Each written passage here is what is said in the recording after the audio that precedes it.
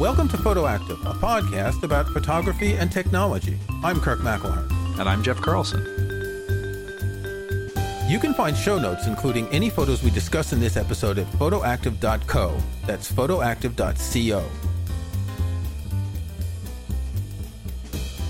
So just as we prepped, I noticed that we're up to episode 150. What?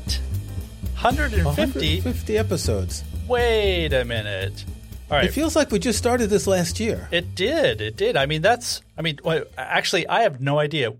We're like 4 years in, 3 years in. We started this. I'd have to go back to the. I think, weren't we doing this weekly initially, but then we realized that was way too much for us. And then we moved to 2 weeks. So 150 would be 3 years at weekly or 6 years at 2 weeks. What are you doing math? Don't you math in front of me, sir. I am a writer, and I reject your math. Yes, we're writers. We're not mathers, as you've said in a recent comment on Facebook about something. Yeah, exactly. But yes, 150, it's been a long time, and I don't even realize that. But there's also some spooky numerology going on there, isn't there? Yes, because today we're going to talk about some minor products that came out. The iPhone 15, the iPhone 15, and the iPhone 15 Pro. That's how we should say it from now on. The iPhone 15 Pro. The 15. You know, I just scrolled down on our photoactive.co webpage, and it looks like we started in 2018, so it's a little bit more than 5 years. May 29th, 2018 was the first episode release. That doesn't seem real. I believe you, but it doesn't seem real. We had that weird period of COVID that kind of skewed our appreciation of time, right? That continues to skew my appreciation of time for sure. Yeah.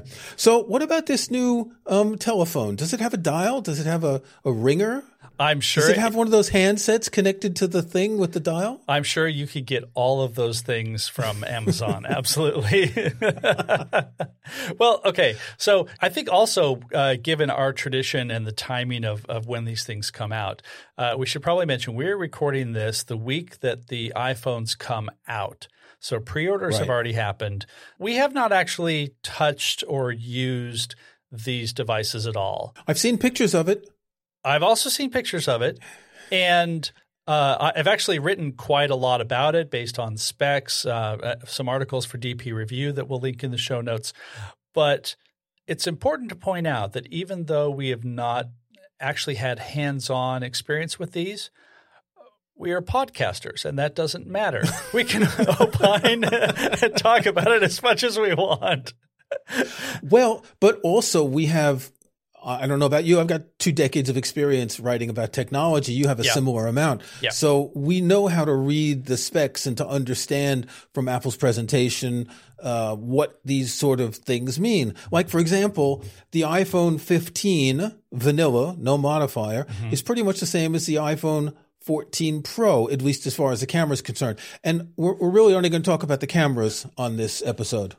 Yeah. I mean, there are, of course, lots of things that we could talk about. And I would say for the most part, that's true, except for some caveats. Let's start with some basic specs. The big news about these is that every iPhone 15 and iPhone 15 Pro now has a 48 megapixel camera, main camera. The main camera is now 48 megapixels. Right. The ultra wide camera is the same.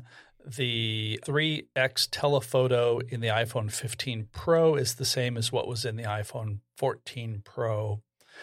But there are also some other circumstances. But just sticking with the iPhone 15 by itself, it doesn't have the exact same sensor that is in the iPhone 14 Pro. It just happens to be 48 megapixels. It's a little bit smaller, physically smaller.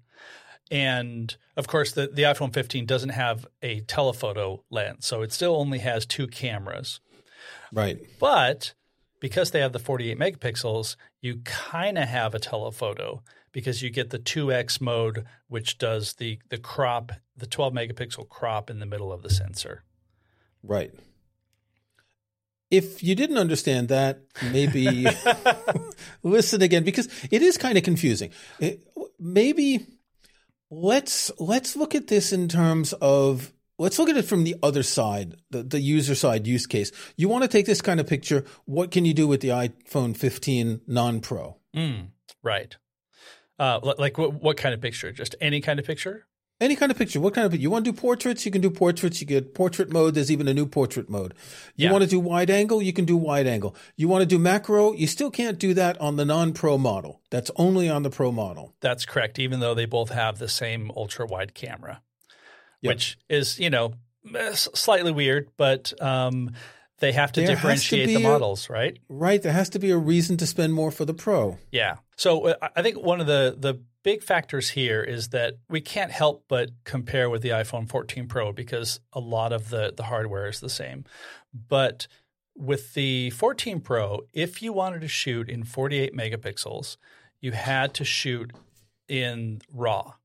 So you were either getting a 12 megapixel pixel binned image that basically lots of processing going on, or you would say, no, I want all the resolution. Give me a 48 megapixel.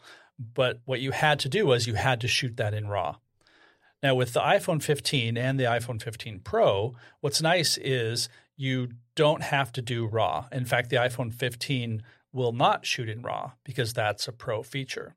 So what you end up with is if you choose the I think they're calling it the 48 MP, the RAW Max. JPEG Max, HEIF Max, I think they're calling it. There's like a HEIF or HEIF. I've heard it both ways. HEIF Max, which is your 48 megapixels, or JPEG Max. We'll get to that in a second. But what you're doing is you're getting a full resolution image that is not RAW. So it's processed using all of the Fusion and Photonic Engine and all that kind of stuff.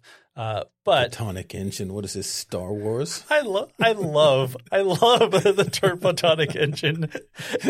I feel really dumb typing it when I'm writing about this. I was like, well, the Photonic Engine enables the blah blah blah blah blah. I mean, come on, Apple's marketing every once in a while. They just know how to make it both great and ridiculous at the same time.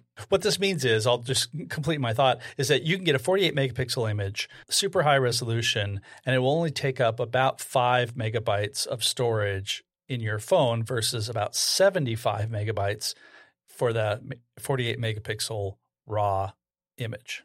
Okay, I'm going to have to disagree with that because I'm looking on my iPhone 14 Pro. A JPEG at 48 megapixels would be 10 megabytes. The 12 megapixel Pro RAW would be 25 megabytes. And the 48 megapixel Pro RAW, 75 megabytes. Now, if I go over to compatibility, HEIF, you're right. See, you're talking in HEIF and I'm talking in JPEG. So the HEIF is only 5 megabytes. The Pro RAW is 25 at 12 megapixels and 75 at 48 megapixels. I'm surprised that it's half the size because we were talking about this before we started recording, and I read that HEIF is about 20% smaller than JPEG. Half is a very big difference. Maybe when you're going up to that many megapixels, they can save more. And I want to do an episode with someone who knows to explain to me why I should use HEIF instead of JPEG. Yeah. I see HEIF, I see smaller files, less quality, so I keep mine on JPEG, even though I shoot in RAW most of the time. Okay. The quality issue is the open question. I shoot in HEIF and don't really see anything, but also I'm not comparing. And just to back up, the way that you can choose these different modes, it's the HEIF is the default. And if you are in settings, camera formats, there's a camera capture setting called either high efficiency, which is HEIF, or most compatible, which switches it to JPEG. And one thing you noted earlier, most people have just been talking about how you can get 48 megapixel HEIFs out of these new cameras and not mentioning JPEG. And I think that's kind of a marketing sleight of hand because that's the default. But even reviewers are saying this. Reviewers aren't smart. Well, come on. No, we'll put a link in the show notes. I watched Chris and Jordan's review for Petapixel. Yeah. And Chris, who has never used an iPhone before, Chris Nichols said that it was you could get up to 48 megapixel HEIF. He didn't mention JPEG. Shame on him. I mean, I think it's because only people who are having a concern like you are about the image quality or want the most compatibility are taking that extra step to switch to JPEG. So it's also just kind of being left out of the conversation because the point being, you get 48 megapixels. That's not RAW. It would be interesting to compare a 48 megapixel HEIF and JPEG to a 12 megapixel Pro RAW. Absolutely. We'll have to look at this when you get your new telephone. We'll have to look at this, and we can compare. I can compare on mine, and you can compare on the 15. We can take a few pictures and we can try and compare them, because it would be useful to be able to tell our listeners, should you shoot in Pro RAW, but at 12 megapixels, if you don't want 48 megapixels, it's going to take up 75 megabytes. Mm-hmm. Which is better, shooting the 12 megapixel Pro RAW or shooting the 48 megapixel HEIF or JPEG? Yeah. I think there's going to be a balance where, recovering shadows and stuff like that in the RAW you wouldn't get in the JPEG. You'll get more detail in the JPEG, but we'll save that for another episode because you don't have your new telephone yet. I think it'll be interesting because it's not just is this one format or another. It's that HEIF is also wrapped. The image that you get is an HEIC file, which is a container, and the container contains the image file plus any live photos, motion, video clips, and I don't know what else they can put in their depth data. It's a big old package that nonetheless gets smaller. So yeah, definitely good fodder for a future episode. So you are getting a new telephone and I'm not.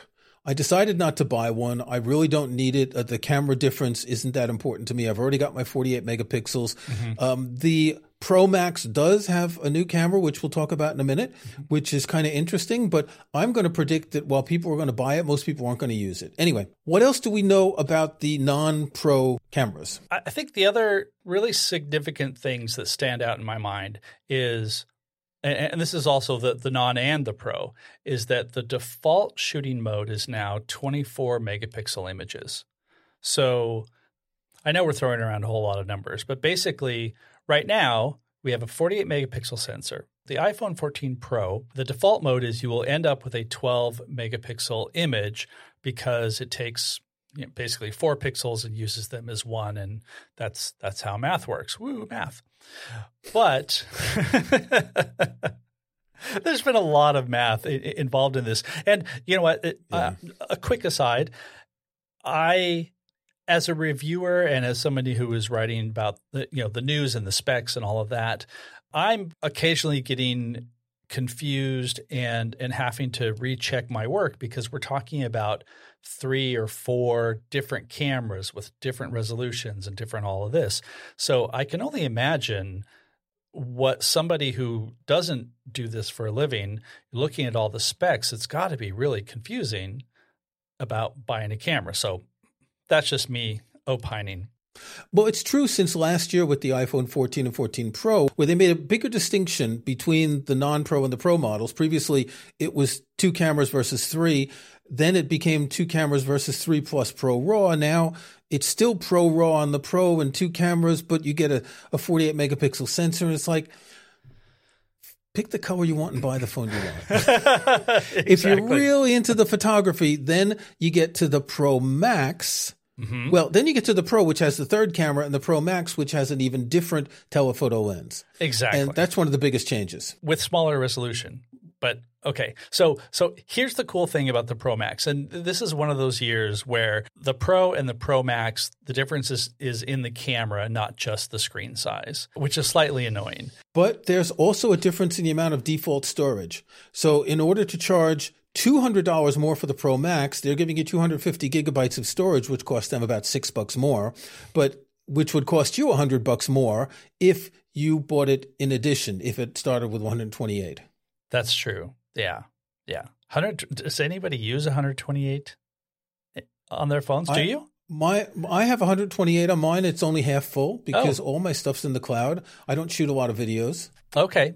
Yeah, that makes sense. Actually, my 14 Pro, I got a 512 gig version, thinking, because it shoots Pro RAW video and all of that.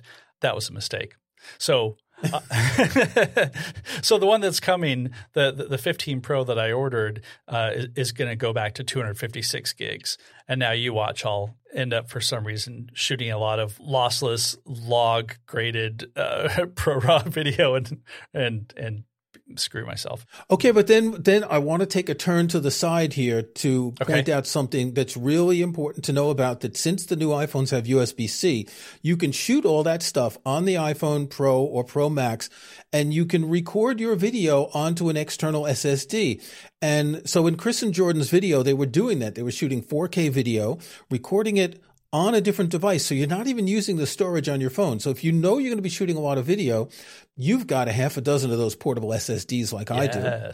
And just plug that in and don't worry about the storage on the phone. Yep. And I think that if you want to record 4K at 60 frames per second, you have to go external. It won't record that. It'll only record 4K 30 frames per second internally.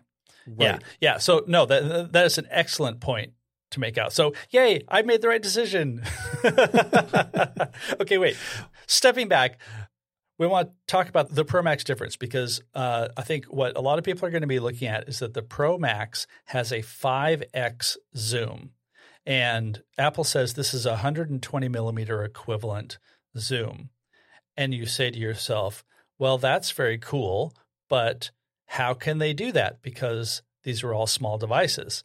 And one of my favorite words is it is a tetraprismatic lens. Tetraprism. It's wonderful. It's clever because I've heard about periscopic lenses, which is basically a lens with a mirror, like a periscope in a submarine. Yep. So there's a long channel that instead of pointing out from the sensor is at a 90-degree angle, and there's a long channel because for a telephoto lens, the light has to travel further.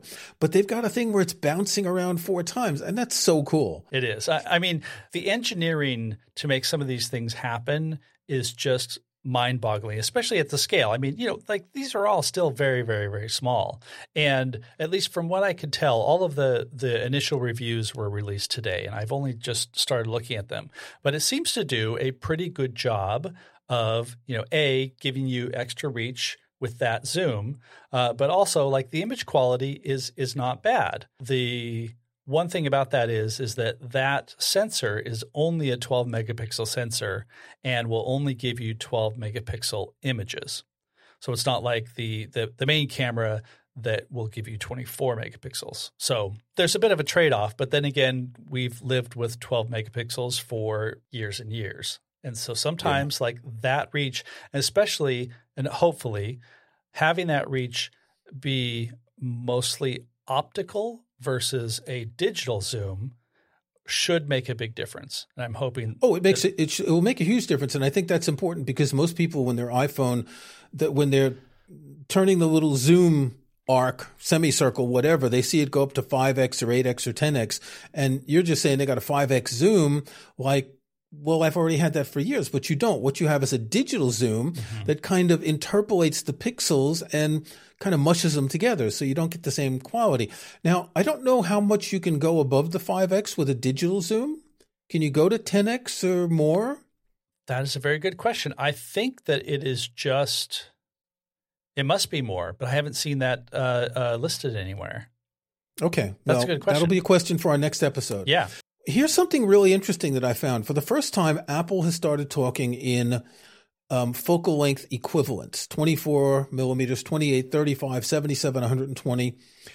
And I kind of wonder if the popularity of these fixed lens mirrorless cameras like the X100 series, like the Leica Q series, Ricoh GR, whatever, I wonder if that's got Apple a little bit worried that people are switching to real cameras instead of the iPhone.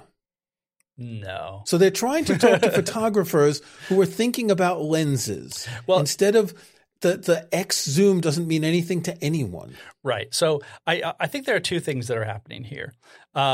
Yes, they are – well, okay, 2.5 things. No. Apple is not worried about any other camera companies taking over. I mean, that would be just like a tiny blip in a small spreadsheet of a difference. But what I think they are doing are a couple of different things. One, by using the millimeter equivalents, they are speaking to photographers because they know most of the people who are going to buy these things, especially going from like a 14 Pro to a 15 Pro, like the camera makes a huge difference in whether you're going to choose this. So I think in one sense they're courting photographers, but in another sense they're giving that photographer sheen to the product. So people who aren't photographers, they'll be thinking, oh, well, they're referring to things now as 120 millimeters, or they say that I can choose between 3 different focal lengths, the 24 and the 28 and the 35. And I've heard 35 millimeter is like a popular photographer thing. So this must be a better tool for photography. Even if I don't even know what that is, I think it's all marketing, but I think it's effective in that way. I think the majority of people have no idea what any of that means. The only thing that they would notice is 35 millimeter. Oh, I've heard of 35 millimeter film, right? Yep. But other than that, saying 77 or 120 millimeters or 24, most people don't know what that is. But they don't have to. That's the key. You're saying it's a subtle sort of a brain virus thing that yes. kind of transfers the feeling that they're getting a better telephone when they buy it because of the lens being in millimeters. It's the photographer mind virus. That's what it is. I mean, it sounds more professional. Yes. Because you're right. Like saying 5x zoom doesn't really mean anything. It doesn't mean anything to photographers. It doesn't really mean anything to individual users. It's just, I know that this is going to be more than 3x. This is going to be more than my 1x camera. But as I said earlier, you've already been able to get that 5x zoom on your iPhone. So if you don't understand how it's different, you might not think it's different. And I don't think adding millimeter equivalent focal lengths is going to change that. I think Apple, they kind of boxed themselves into a corner. I mean, I guess all Android cameras do this as well with zooms as 1x, 2x, 5x, 10x, digital zoom, etc. But now they're trying to say the same 5x is better than the other 5x, and they're not really explaining it for people who wouldn't know anything about photography and lenses. Yeah, but I don't think they really need to, because for those people, they just know that they're going to get more zoom. So I think another part of this too is this highlights the 3 focal length field of view settings that they have for the main camera, where Apple is sort of disingenuously saying it's like having 7 cameras on this one, which is lame and dumb and marketing and whatever. But what it means is that with the main camera, you can choose a preferred field of view. So again, 24, 28, or 35. And for a lot of photographers, like that 35 millimeter view. They think that the 24 millimeter that's the default for the main camera is just a little bit too wide. Well, let's give you something that's better. Okay, we need to talk about that because they're saying that you can choose your default main camera lens. But when we talk about the main camera as being the one with 48 megapixels, it doesn't mean that you're choosing the 35 millimeter to be the main camera with 48 megapixels. You're choosing the one that defaults when you open the camera app, which may be 12 megapixels or it may be 48 megapixels, right? No, actually, let's say that I prefer shooting at a 35 millimeter focal length. But every time I open my camera app, I'm at 24 millimeters. So maybe I have to zoom in or whatever. But I would prefer to have the 35 millimeter. So you can say, all right, I want the 35 to be my default. Right, that's what I said. But it's not changing the sensor on the main camera, what we call the main camera, the 1X camera. It's not changing that. It's not changing that. It's basically cropping into that. You're still getting a 24 megapixel image because it's doing the interpolation. Okay. Basically, what's happening to make this 24 megapixels is it's taking a whole bunch of shots at 12 megapixels where it does all of its fusion and its photonic engine technology for, noise reduction and people recognition, blah, blah, blah, blah. And then it squashes that all together. And then it takes a 48 megapixel image of the same scene. Of course, this is all happening in milliseconds, and then uses that to basically upscale the 12 megapixel version and provide detail. So when you're shooting at that 35 millimeter, you're getting a crop of your big sensor, but also all of the processing is happening, and you end up with a 24 megapixel image. There's a lot of computational photography going on here at every stage. Okay, so I just sent you an image from Apple's website where they say, what's your main millimeters? And they're showing 3 images, and they're claiming that they're 24 millimeters, 28, and 35. I'm sorry. The difference between 24, 28, and 35 is not as pronounced as that. What they're showing here is more like the difference between 24 and 70 or 80 with the close-up on the right. I would say that if the one on the left is 24, the one in the middle would be 50, and the one on the right would be 70 or 80. Yeah, this has come up in a lot of forums in the comments on one of the DP review articles I wrote. People were like, how can you say that these are the different ones? I'm like, this is Apple's image, and I would believe, let's give like a very tiny benefit of the doubt, that these are shot using those different focal lengths, but I think it's like, okay, we're going to switch to the 35 millimeter and we're going to take 3 steps closer. Yeah. Like clearly this camera is not in the same physical space. Because they're not the same photo. The model is looking in different directions. The lighting's different, et cetera. Another thing is these are not 24, 28, and 35 millimeters. These are crops to simulate that field of view. Yes. And that's another thing. Yeah. This is getting complicated, isn't it? Right. Exactly. So, I mean, I think there's a whole lot of Apple spin going on here. I know it's hard to believe Apple would spin things like this. And I think, I mean, ultimately it's because there's not a whole lot that's new. Tetraprismatic lens, that's pretty new. Tetraprismatic lens is very new, and that is very cool, but it's also only on the Pro Max. And so to have features that appeal to everyone, this to me feels like the what was the thing last year? Photographic styles that I've looked at once or twice and then totally forgotten about. This seems like we are making a change because they can, and I think the technology is still very interesting, and some people will get some things out of it, but it's not real groundbreaking. It just sort of seems like, hey, your Leica now has a leather case instead of a bear case or something. I mean, that's actually not very fair. But this was a pretty weak year in terms of new features, and that's why they spent 20 minutes talking about the environment, because they wanted to fill time. Yeah. The Apple Watch has 2 tiny new features. The tetraprismatic lens, that's a big deal. If you do use a telephoto, my guess is most people won't use it for very much, because most people do take photos close up when they're with friends, things like that. If you're on vacation and you're doing a landscape, you might want to use it. But I don't think it's going to be the preferred camera for a lot of people. But there aren't a lot of new features.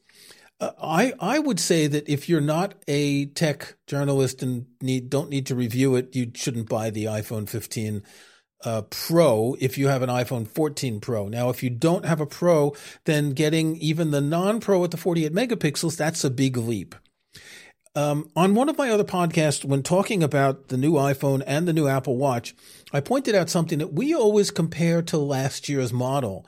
But most people, they upgrade every 2 or 3 years. So if you're upgrading from a 12 or a 13, go for whichever one you want. This is going to be a huge upgrade for you. Yeah, definitely. I mean, even just in terms of like night mode and things like that we forget about when we do the incremental 1-year upgrades. Because I mean, and allegedly night mode is better in here because the Pro models have a better processor, the A17 Pro processor. But I'm actually kind of envious of the people who have held on to like their iPhone 10 or 10s, and then finally realize that okay, it's starting to get to be that time, and I'm going to jump to a 15 Pro. Like that has got to be a great upgrade, and for some people. That's how they do, because the iPhones actually retain their use for many years. Okay, we're past a half an hour. Is there anything more to say about this new telephone? A couple of things that I do want to point out is that the portrait mode feature is actually kind of interesting. And this is on the 15s and the 15 Pros, if it detects a person or a pet, it'll automatically take a portrait mode image. Sort of the way the macro mode works now, where you get close and it just sort of switches into that mode. And you don't have to specifically switch into the portrait mode. And that's kind of cool. What's also cool is that the depth map that it's creating, they are now able to let you change the focus later. And all you have to do is just tap on another area in the Photos app when you're editing and say have the background in focus instead of the foreground. And that's pretty cool. And what's even more cool is if you have an iPhone 14 Pro, or I think maybe even going back to the 13, I'm not entirely sure about this, and you upgrade to iOS 17, which is out now, you get that same feature of being able to change your depth focus. So before you could just say, I want the background to look like f2.8, or I want it to be a little bit more sharp, so it's like f8. You could change that. But now it'll actually blur the foreground in order to make the background stand out.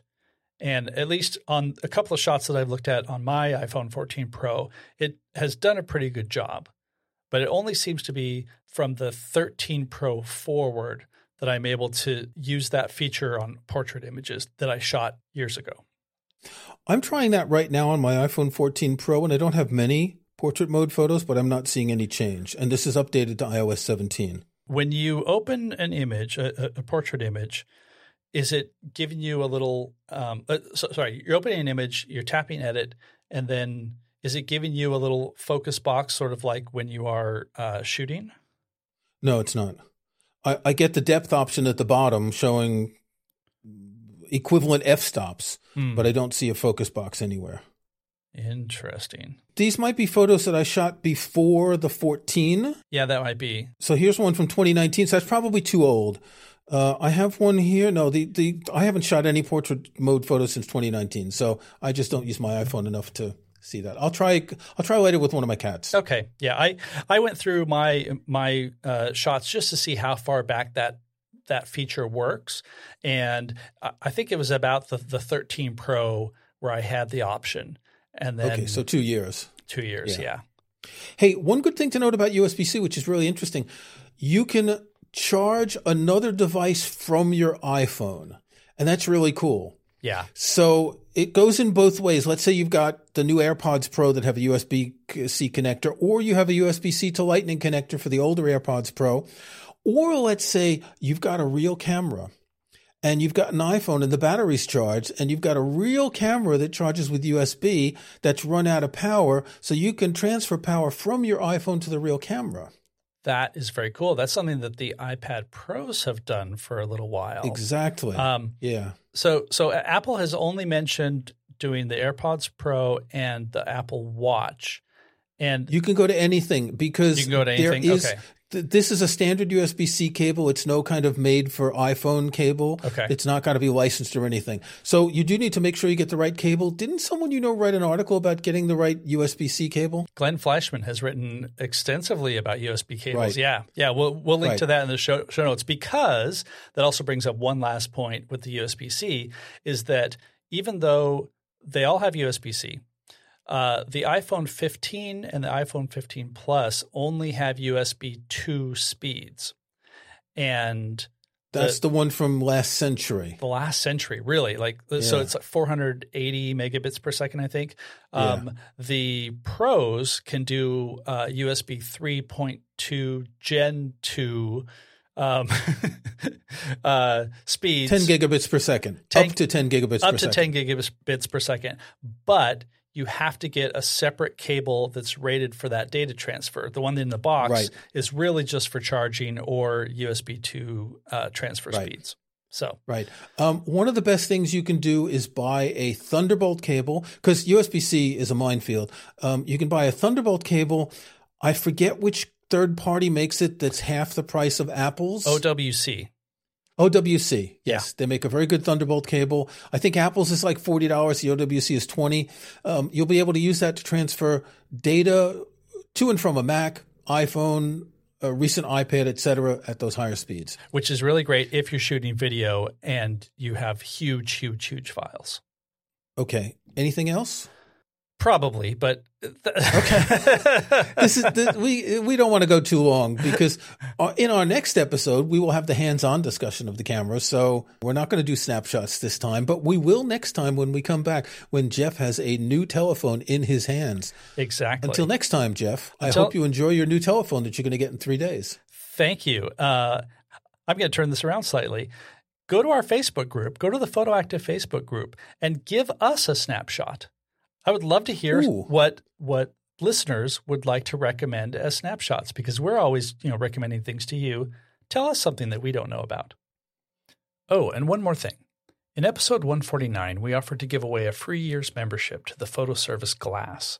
We're happy to announce that listener Charles P. was randomly chosen from our list of PhotoActive newsletter subscribers. We only use the newsletter to announce when new episodes are posted and for giveaways like this. So if you're not yet subscribed, go to photoactive.co and sign up. Thanks for listening to PhotoActive. You can find show notes, including any photos we discuss in this episode, at photoactive.co. That's photoactive.co. We couldn't afford the M. You can join our Facebook group at facebook.com/groups/photoactivecast. That's photoactivecast in one word. You can subscribe to PhotoActive in your favorite podcast app or on Apple Podcasts. See the links on our website. And think about leaving us a rating or review in iTunes or in your podcast app.